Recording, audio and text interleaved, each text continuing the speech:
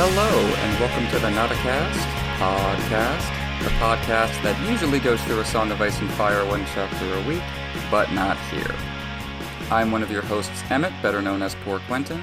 My co-host, Jeff, better known as Brendan Beefish, is taking a couple months off the podcast for work. As soon as he's back, which is going to be in late July, we will resume the weekly A Song of Ice and Fire podcast with A Storm of Swords. In the meantime, I'm recording weekly episodes with a rotating series of guest hosts, as well as doing some audio and text posts of my own. And I'm happy to welcome back my guest for this week, Michal. Thank you so much for coming back on the Notacast. Hey, my pleasure. So we're going to be talking today about Littlefinger and about anti-Semitic stereotypes that we've seen crop up in stories and how Jewish representation works or doesn't work in A Song of Ice and Fire. Before we get into that, I just wanted to ask you what I've been asking a lot of guests on the podcast while Jeff is away. How did you first get into A Song of Ice and Fire and Game of Thrones? Well, that was a journey, a little bit. Basically, my younger sister led me through kind of the typical fantasy experience. Like, we started with Harry Potter, and then she read Tad Williams, and then that led to Wheel of Time, which I also read, and then, you know, when you found, you know, certain online communities, it was sort of like, what should I read next? And the obvious answer was Game of Thrones. This was about 2003, 2004. So we were both in high school, and she was like, you have to read this. You absolutely have to read this. But it's really sad, and people die. Fair warning. And I was like, well, I don't want to read it. But yeah, I'm not sure exactly why I agreed, but like, it was definitely with like a hefty amount of spoilers. So like, I knew about Lady, I knew about I actually have a vivid memory of my sister reading Ned's beheading for the first time, which is really funny because she like ran up from the basement and was like, he just killed the main character. And I was like, it's against the rules. Yeah, exactly. But yeah, that was kind of the journey. It was I took a sizable break from the fandom for a couple years, and then kind of around the time that, like, just before I call myself, by the way, I congratulate myself for Dance being released, because I did a reread for the first time in a very long time, and then like literally like a week later it was like, Dance is coming out, and I was like, you're welcome. George knew he had to keep up. He knew you were going to be done soon. He was going to be in trouble. Exactly. So I haven't done a full reread since then, but, you know, if I do, maybe it'll help. I don't know. Right? You're going to make Winds come out. That would be amazing. Yes. I read them around the same time, actually, right in the lead up to Feast, right around the 04, 05, yeah. I think. And then went through the long wait for Dance. So certainly got used to waiting for the rest of the series for them. And then, so were you excited or trepidatious or both when Game of Thrones started to be a thing? I was really excited. Again, that's one of those random things. Like, I remember being on my phone in like a class in college and like seeing like Game of Thrones, George R. R. Martin greenlit thing, and nobody knew what it was, and I was like, oh my gosh, this is going to be huge. I think the pilot script had even come out at some point. Like, I scrolled through that and word searched for Sansa, and there was like almost nothing in there. Of course. I was like, well, okay. I still have very mixed feelings about the show. I think there are truly some wonderful things. The way it's expanded the fandom and Martin's reach as a pop culture figure, I don't think can be disputed. Like, we are richer as a fandom for it. Just full stop.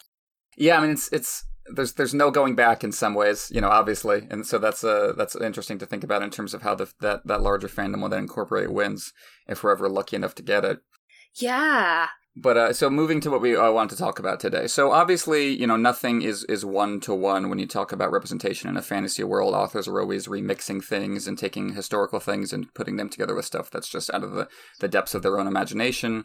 But something that I think stands out to some people when they read A Song of Ice and Fire is that there does not seem to be much of an equivalent to Jewish people or to Judaism as a religion. Do you think that's fair, or do you think that's overly broad, a blanket statement?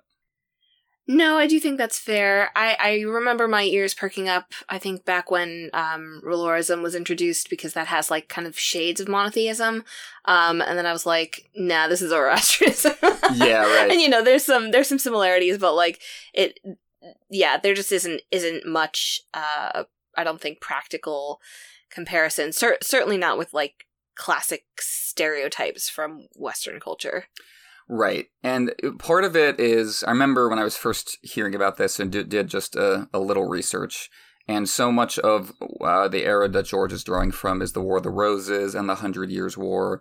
And there was the Edict of Expulsion in England around that time when Jews were being kicked out of the country en masse. And so maybe just a lot of his sources just don't incorporate Jewish people. And so that has kind of translated over to his writing. Yeah, I remember. Yeah, that element of R'hllor where it's bringing in some aspect of monotheism, but the specifics of Melisandre's beliefs make it clear that George is drawing from elsewhere. Do you think that this is a deliberate decision on George's part? Like, if you forced him into a chair and had him talk about it, what do you think he is it just because of the historical era? I mean, I was talking about this on a recent episode with Alex about how he seems to have realized halfway through the series that the Dornish should be more important than they are. Right. and started writing them more. So, but we haven't really seen that here. So what do you think about George's perspective on this, if you had to guess? I don't know. I mean, it's hard to say that, like, something that isn't natural to the world, I guess needs to be there. Mm-hmm. The strongest, I guess what I bump up against the most is the, like, very strong parallels to real world religion with the Faith of the Seven. And that's just, like, I mean, it's overwhelming. Like, you can't, even a first time reader will get that. All respect and love to some first time readers. Of course, no, that's supposed to stand out for sure. Yeah. So I guess I somewhat miss the contrast, but I also don't know that, like, I don't know. It's so interesting, especially as, like, the world has gotten bigger and we have the World Book and everything like that. Like,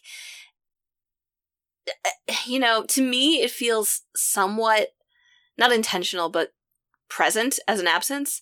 But that could just be my perspective. Do you know what I mean? I mean, he grew up in New Jersey, so, like, he's not, like, unfamiliar with our people, but right, almost like a structuring absence at this point. Yeah, it does kind of feel like that, and I don't think it's driven by animus on George's part. It is interesting though. Yeah, the faith is an interesting comparison because that's George working through a lot of things he thinks about Catholicism, and that's the soup he swam in as a kid. That's something he knows best, and so. I mean, yeah, I always get, and I was talking about this some with Alex too. I always, you can always flop back and forth between that he's leaving people out, but would he write it well? Is it something he's familiar with? Then again, as you say, this is not exactly a foreign concept. Growing up to him in New Jersey at that time. I definitely agree. I don't think there's any animus. I don't think there's any deliberate anti-Semitism. I think even in stories where the parallels are a lot clearer, a lot of it is just, frankly, centuries of coding and things being worked into stories, like I actually, I have a book, a young, middle grade book by a friend of mine who is Jewish and, practicing Jewish. And she, like the evil character on the back of the book has has a crooked nose and has dark hair. And I'm like, there's, it's everywhere. Like, it's not like any specific, with maybe some exceptions. I don't think there's any specific intention. It's really the way our perceptions have been coded through centuries. So I just want to get that out of the way. I'm not accusing George R. R. Martin of being anti-Semitic or anything like that. That's a very good point. Yeah, that's another thing I was talking with Alex about, that these are just, a lot of these images are stuff we associate with childhood stories that have been kind of translated from older, more obviously pernicious stories. Mm-hmm. So the character that people tend to latch onto a little bit when talking about this, the character that seems to in some ways be George stepping his toes into this pool, is Petyr Baelish, aka Littlefinger. So what do you think about Littlefinger as the portrait of a Jewish character, or maybe a Jewish coded character is the better way to think about him? Just from my perspective, I do actually see Littlefinger as a fairly easy coding example. Like, I think, short stature, kind of weaselly, money, power grabbing. Like, I do think you don't have to work hard to see a lot of those parallels there. Sure. Yeah, you were talking about, his kind of how he looks, and there's that. I was rereading that intro scene in King's Landing when Catelyn first meets him, and he's got, well, George is not necessarily consistent with appearance details. That's always something to keep in mind. Renly changes eyes, but Littlefinger he's described as a sharp-featured, so that I guess doesn't necessarily fit the stereotype. But he's got the his size, a small boy, and had grown into a small man. And then even more telling in that scene, I think, is he's got the beard. Mm-hmm. He's got the little pointed chin beard, which I guess, there's also the, like, George is trying to make him look like Satan, I guess, a little bit in that scene, but there might be some crossover there, as you were saying, some anti-Semitic images of Jews to try to make them look devilish, so maybe those go hand in hand. You're talking about the money aspect. That's obviously probably the most widespread and pernicious of anti-Semitic stereotypes, is the endless association with greed, the association with the financial stuff. And I wanted to ask you about this. Because Littlefinger, he doesn't. There's the common association of Jews with loans and with interest and with usury. That was often the association. But with Littlefinger, I feel like he's working in a more modern financial system, almost. So do you think, I feel like Littlefinger is also at times like a stereotype of a Wall Street guy, and those two stereotypes go kind of weirdly together. I just wondered what you thought about that. Yeah, I would definitely view it as more of like the modern version of the, like, Jews are wealthy, or Jews are in finance, or, all that kind of thing. Right.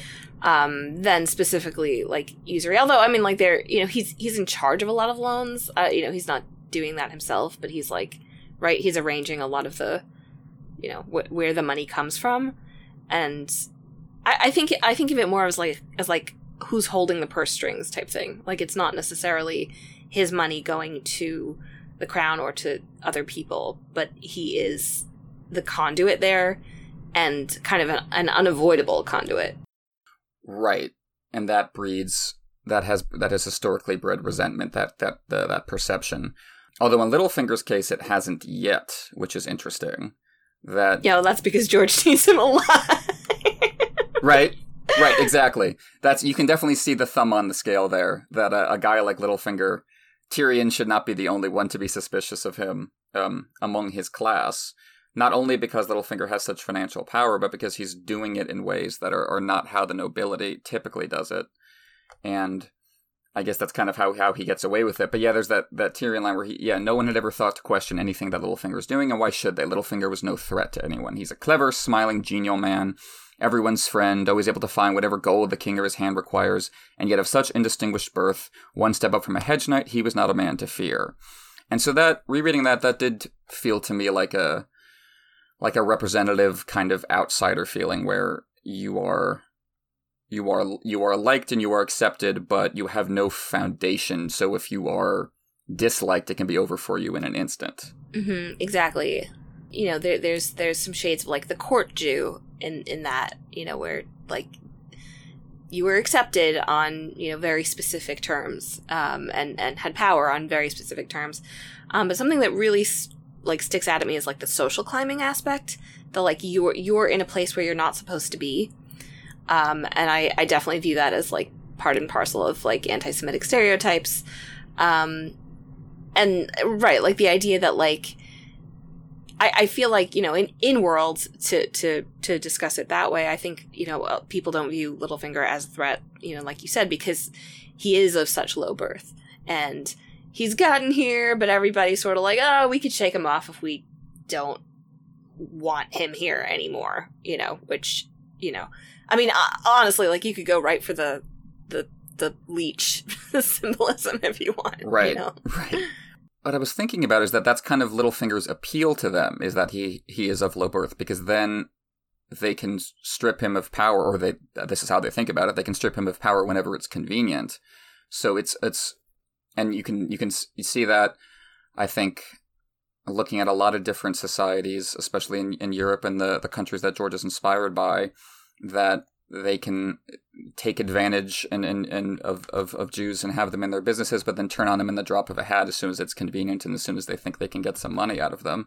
And right, maybe that's exactly. what they're thinking with Littlefinger, that he's useful and we can wash our hands of him. Whereas if like you had someone from House Redwine or House Manderley as your master of coins, it's harder to get rid of them because they have families who will, mess you up. But they think of Littlefinger as, it's almost like Thomas Cromwell, who was often suspected by his enemies to be Jewish, and how kind of he didn't have a strong noble house, and that kind of made it easier to strip him of power. So that's why Littlefinger has had to set up kind of alternate foundations of power, and that is where you get into that paranoia about the purse strings that does feel kind of descended from anti-Semitic paranoia. Yeah, and it's always complicated when you're talking about Littlefinger because like he sucks, Like, it's true. I don't want to be like the Littlefinger Defense Squad in any sense of the imagination, but like, yeah, no, you do like.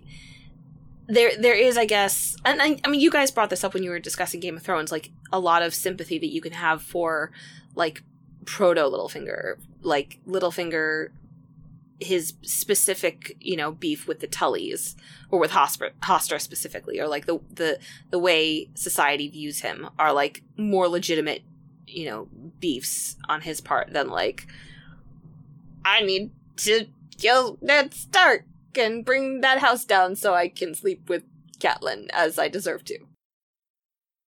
Yeah, absolutely. I mean, that's something I do think is interesting about his character, or a character like Chet, the prologue guy in Storm, who reminds me of Littlefinger in a lot of ways, is that their grievances against the system around them are perfectly legitimate, I think. But the problem is that the reaction to that is, and that's why I should be in charge of said horrible system. Right. Like, Chet lived at the bottom of the economic ladder. Like, his dad was a leech man, talking about the leech symbolism. He didn't even own any land. But Chet's response to that is I should be like Craster. That's the real model for a man. I'm going to set myself up like that. And with Littlefinger, I think, the way he was treated by Hoster was both the way both he and Lysa were treated by Hoster, I think, was just callous and shocking.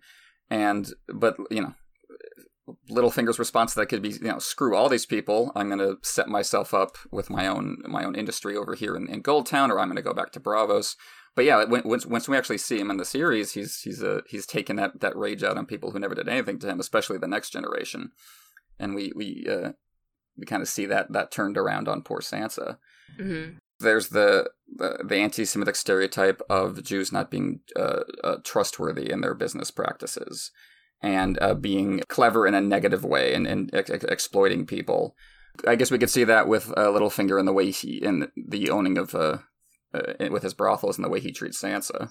Oh yeah, and I mean that of itself, kind of being involved in like sexual economy is something of a stereotype too. I mean, again, not exclusive to Jews, but something that is present. I think of it as like just that way of making money however and wherever you can, and continuing to do that. Like, I feel like there's a certain upper class aristocratic view of like, we don't need to work. We don't need to continue making money, you know? And like, obviously they are, because stocks or in the modern time and in this parallel era through just power and land and all that stuff, and taxes. But, I don't think that it's like, yeah, I mean, sorry, I view that as sort of part of that, like that, someone who's like continuing to think about money and like continuing to make money is like, there's a certain lowness about that. That's interesting. And it's as you say, there's this hypocrisy where they act like they're not continually doing that themselves. Yeah, through taxes, through the management of their land, and it's this double bind where historically, especially in England, often Jews were restricted to the practice of money lending. The church forbid it for anyone else, and Jews were often banned from many other industries. And then people would turn around and hold them responsible for that and blame them for that. And in Littlefinger's case, it's because there's not the explicit anti-Semitic stereotype at work in universe.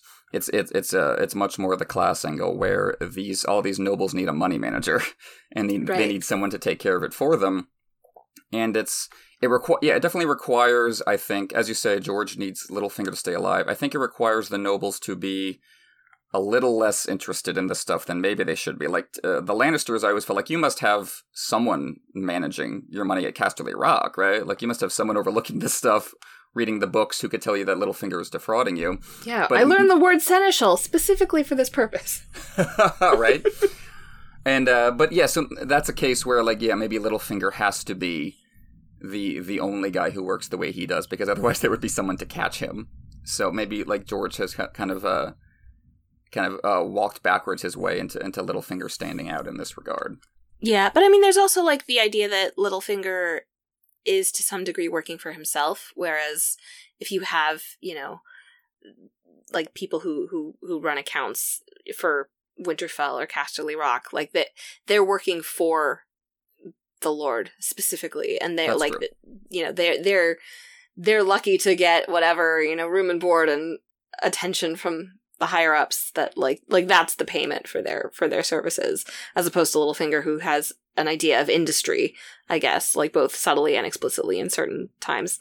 But I want to bring up the Braavosi thing, because that actually stuck out to me while we were talking about this, that like that sort of, it doesn't come up a lot, but like there's like the air of like the foreigner, and like you're not really from here, you just came here, and that definitely resonates to me.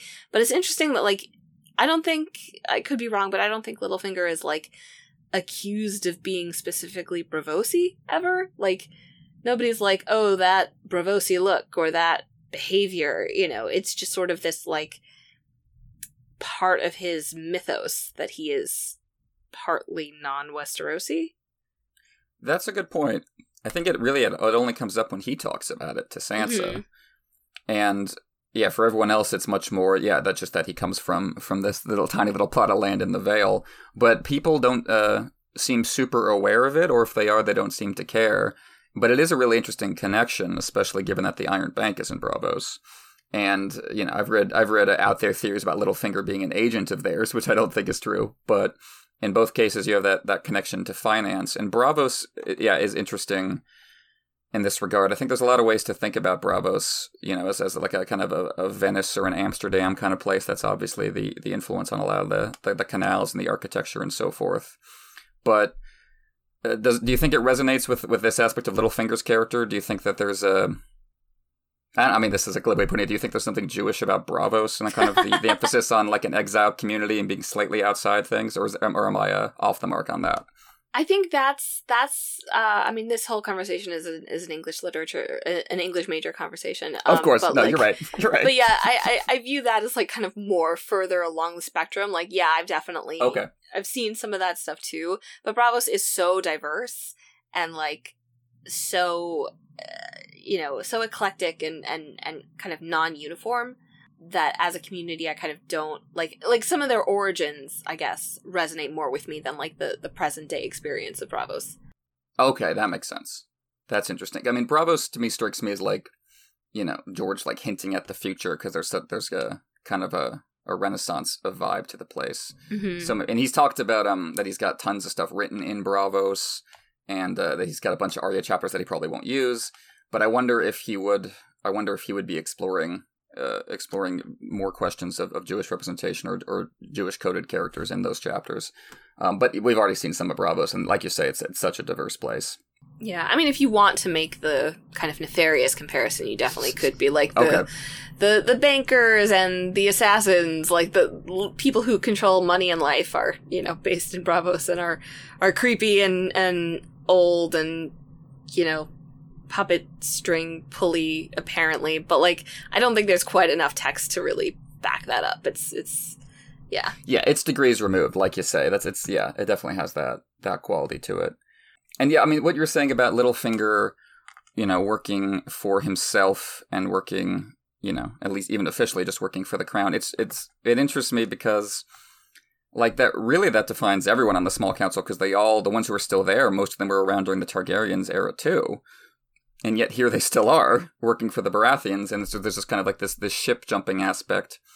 And that often seems like it's easy to, that's easier for people to see with someone like Littlefinger because he's got that outsider status. But really, they're all, I mean, Pycelle had to change his identity overnight too, and so did Varys, like, into being Baratheon loyalists now, and they're all kind of having to redefine the status quo that Littlefinger is outside. Like that status quo is constantly changing too. But they just kind of have to always have a kind of inner outer marker. And maybe that, Littlefinger, a lot of what drives him is the sense that the system is hypocritical. And that's something we see in a lot of characters too, like Sandor and a bunch of other ones. Yeah, that feels like a more kind of modern aspect to Littlefinger's screw the system talk. But yeah, so much of it kind of just falls back on his own selfishness. Well, yeah, I mean, Littlefinger's not trying to... You don't get the sense with Littlefinger that he wants to empower other people like him, do you? Oh, no. Yeah, no. I mean, for me, Littlefinger wants one thing, and that's Sansa willingly in his bed, and all parts of that sentence are important. Yep. But, like, I don't think that... Yeah. What do you think about the kind of the more romantic and obsession aspect with Littlefinger? Do you think that ties into this at all? I mean, for me, that feels more like George doing the flipping chivalry on his head thing he likes so much. But there is that aspect of Littlefinger being younger and smaller and beaten up by Brandon Stark, the image of muscled like a maiden's fantasy. So, yeah. I do see it more in the earlier generation, like the idea of like, the employee, the social climbing employee who falls in love with the boss's, Shiksa daughter, like that kind of thing. Again, it's a loose parallel. It's very well justified by the events of the story. Like, I don't consider that one of the glaring things that stands out to me, but I see some of it. The Sansa stuff, I don't know. Again, that's such a step away already because it's so set up by the story and so grounded in his character. I wouldn't put that on my list. I hear you. Do you think what do you think about Illyrio in this regard? He's another character that I see people bring up in terms of stereotypes within the series, because he's also got the merchant outsider thing going on. Yeah, I mean, there's definitely some of that. Like,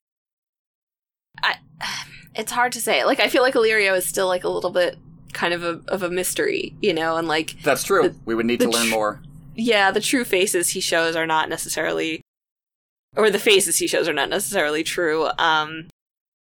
So yeah, I mean, I guess the idea of like kind of selling Dany into slavery. Sure, right. Not super, not disconnected. Again, not like an A to B parallel, but like... There's some uncomfortable stuff there, but I also, I don't want to say, like, people can't write merchants, or can't write bad merchants, or, Exactly, and we're both big fans of the series. Like you say, we're not accusing George of anything. It's just interesting to see how these images kind of trickle down from his inspirations. And where that stereotype does come up. I mean, I guess another thing about Illyrio is he's kind of on his own turf.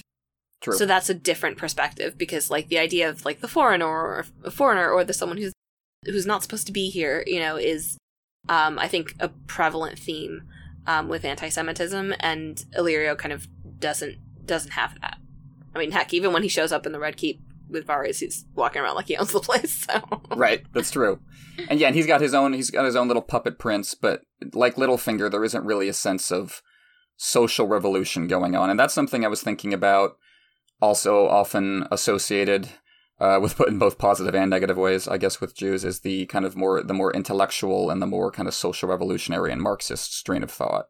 Mm-hmm. And that's something I guess we don't really see in a Song of Ice and Fire. Like just think about Littlefinger. Like, he's not bookish, which is interesting. Like, you don't ever get the sense of him reading a lot like Tyrion, or quoting a lot of great thinkers. And the more kind of revolutionary aspects in a Song of Ice and Fire come from the and Westeros come from the Brotherhood and the more R'hllorite stripe. So yeah, I guess we don't. Unless I'm forgetting something, we don't really see that kind of paranoia in the series. The stuff that's become cultural Marxism in the modern day. Yeah, again, I do think the fear is, like, people will take your stuff away, but keep it. Not give it to other people. Right, exactly. And there's, I think, a couple things that work, right, when Littlefinger's talking about painting over his shield, because that also feels like a classic, like, immigrant narrative of the kind that happens with a lot of different people. But so yeah, it's kind of like the I don't know. Do you think there's kind of something like American there, like the American dream? Is it stereotype the self-made immigrant thing? Do you think that's going on with Littlefinger? I mean, yeah, a little bit for sure. Like, I definitely think there's the social climber, the self-made person. I definitely see that with Littlefinger. Yeah, I when you said the American dream thing, I found it really ironic that the Titan of Braavos is in Braavos. It's like the Statue of Liberty is in Braavos. That's true. Exactly. Where all these people came from. Right, that's true. It's in reverse. That's funny. Yeah. And then I was also thinking about him in terms of gender, because I think there is the often, especially in America and England, I think there's a stereotypical image of masculinity that I think is in contrast to the stereotypical image of a Jewish man. And maybe that's going on a little bit with Littlefinger, because he is, like, as you said, his size is often emphasized, his clothes, his bright, colorful clothes. Do you think it's fair to say he's more... Do you think George is going for a deliberate contrast there between him and, like, the big tough guys like Brandon? Oh yes, 100%. Like, I definitely that if I had a list, that would be high on my list of like Jewish signifiers of Littlefinger, especially because he is such a contrast to everyone else, and yet is powerful. Again, there's the feeling of, like, you're not supposed to be powerful. You're not supposed, you're not right. Like, and that's a theme throughout the series. Obviously, like, Brienne is not supposed to be powerful.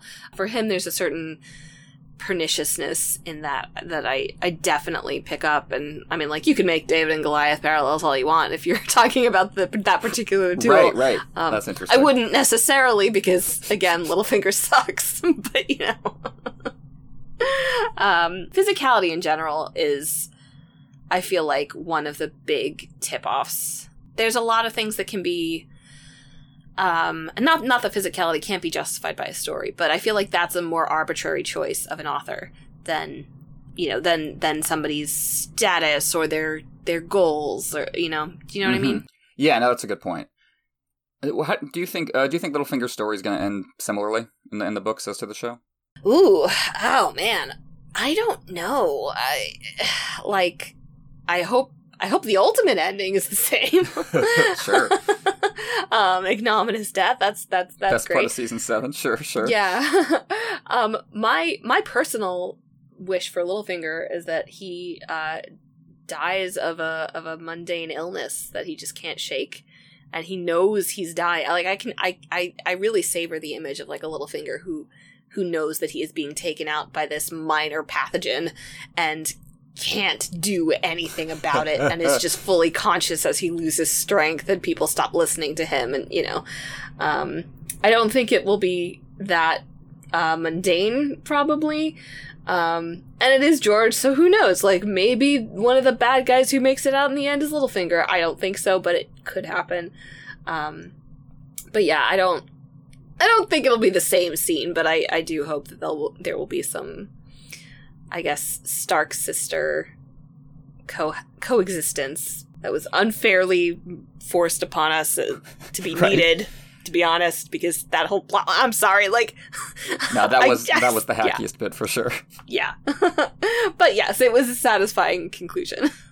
And yeah, I think, because I do, especially as you go through Feast, that ends up being clearly the kind of the central focus of what George is doing with Littlefinger is how it's going to play into Sansa's arc. do you think that it's going to be resolved kind of purely on those terms? Do you think some of what we're talking about here with Littlefinger is going to play into how that conclusion reaches, or do you think like how he was treated is going to, I mean, not be a factor in his fate, but do you think Sansa will consider that or take that as a lesson, or do you think it's going to be pretty purely focused on the death? I like that question because it has to do with Sansa's like emotional arc and growth. I really could see it going both ways, where, you know, on the one hand she's just kind of like, you know, the Ned Stark version, where it's like, you did this crime, you must die. Mm-hmm. I don't have many feelings about it. You know, yes, I just cut off an innocent boy's head. What? What of it? Yeah. Which is, you know, a different topic, but something I think that is worth talking about, some of the Stark toxicity in that way. Or I could see it going the Joffrey way, you know, where it's like a person who is bad and you're not sad that they are dying is nevertheless helpless in a moment, and you recognize their humanity and some of what pushed them to that point where they became so odious. So yeah, and that helplessness, I think, is key, because that's what Littlefinger felt with Brandon. Mm-hmm. And, you know, obviously he's not a POV, but my guess would be that so much of what he's doing is to try to avoid ever feeling like that again. Oh, like, yeah, it's control. Like, that's why he freaks out so much when Tyrion fools him. Not just because he makes Littlefinger look stupid, although that's part of it, but, like, Littlefinger suddenly had something he wasn't in charge of, and the outcome was unknown, and I bet it felt like that duel again. And yeah, I wonder if there's going to be, because Sansa is so similar to Catelyn in so many ways, and I wonder if that's going to factor into how she thinks about it. That like that feeling of powerlessness is something to try to avoid, and that you want people to be able to have a stable foundation, and that the connection between Littlefinger and some of what we've been talking about is this feeling of rootlessness and not being seen as a part of your society, in the sense that it can all be taken away from you. And maybe Sansa or other characters will strive to avoid that feeling when they deal with people. Yeah, I mean, I think it would speak better of Sansa if she recognized that feeling and its origins, and, you know, still give Littlefinger the justice he deserved, but, you know, but that's the big question about Sansa, right? Like, is she going down the, like, I'll just poison Sweet Robin, not a problem, you know, route, or is she going down the, like, maybe I have to do this, but I feel bad about it, and I'm gonna try and do differently another time, and, you know, all that stuff, which is personally why I want wins. Right, of course, the most. One other character I actually just wanted to raise briefly is Rhaego Draz from from the Fire and Blood compendium book thing. And I don't want to go too much into it, but he definitely is a really interesting, more positively viewed from the point of view, I think, of the narrative character than Littlefinger is. Like, he's very close to Jaehaerys. Like, Jaehaerys values him like crazy. He is also a foreigner. He came from very low beginnings. He has a strange religion that people don't really understand that seems to be somewhat monotheistic. Yeah, I'll just read this paragraph from the wiki. However, Draz quickly grew to be as unpopular as his predecessor on account of his alleged corruption, his religion, his ancestry, his wealth, and his foreign origins. Yep. I'm just like, oh, okay, that rings. And then, yeah, he's murdered because during the harsh winter and the ensuing plague of the Shivers, famine set in throughout the Seven Kingdoms. So whose fault is it that we're sad and hungry? Right. Yeah, there's that scapegoating aspect. Mm-hmm. Yeah. One day, as he was traveling in his palanquin through Flea Bottom, Rhaego came upon a starving mob who became enraged at the sight of him. They dragged him from his palanquin and killed him, blaming him as a foreigner for bringing the plague to Westeros. Yep. As a foreigner, they'll always they'll find someone to blame. Yeah, and that's an interesting distinction, because it's not like, I think even the narrative in the book makes it pretty clear. It's not like a high septon, mob parallel. Or there's some of that, but it's not exactly that, like it is in Clash of Kings. I think it definitely notes that, like, they were specifically pissed at him because he was a weird foreigner who they thought was, stealing the money and whatever. Right. Yeah, that's true. Part of me wonders if George is getting some xenophobia ready for Dany. Yeah, right. For how people in Westeros are going to deal with Dany coming over. But yeah, I guess, what really seems to interest George in terms of the historical pattern is these waves of people coming over from Essos, but it's always organized. It's always like the Andals getting together, the Rhoynar getting together, and then with the characters we're talking about, they're lone wolves, Littlefinger and Illyrio.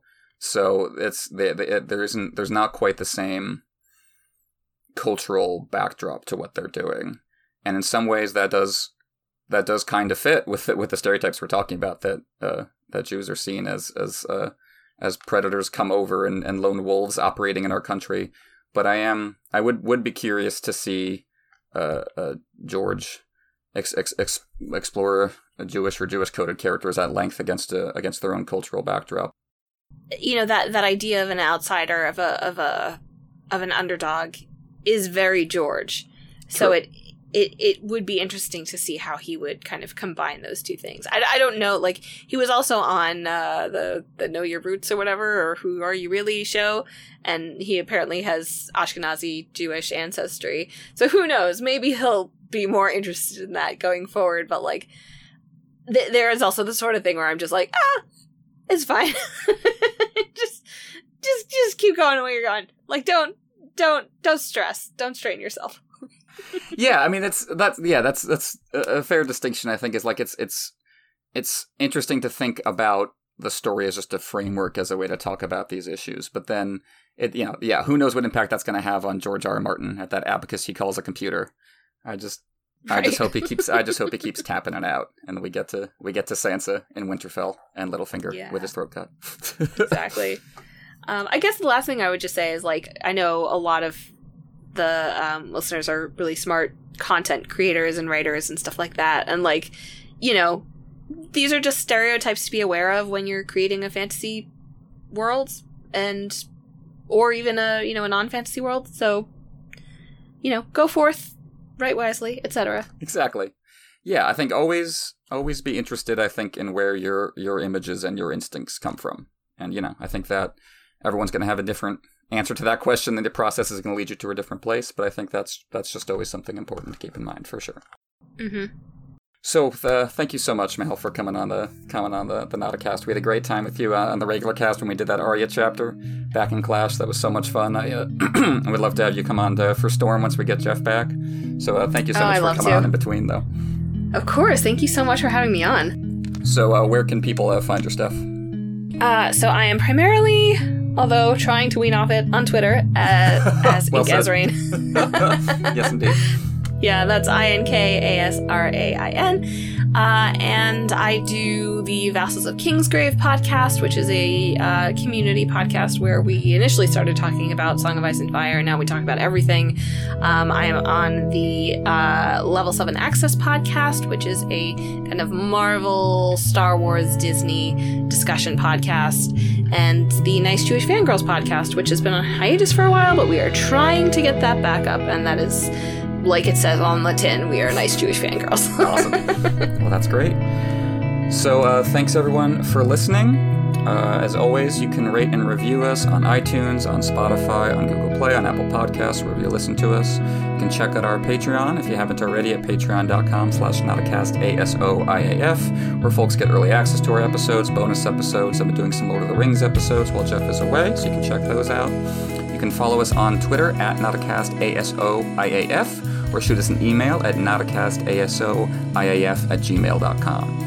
So thanks again for listening, and we will see you next week.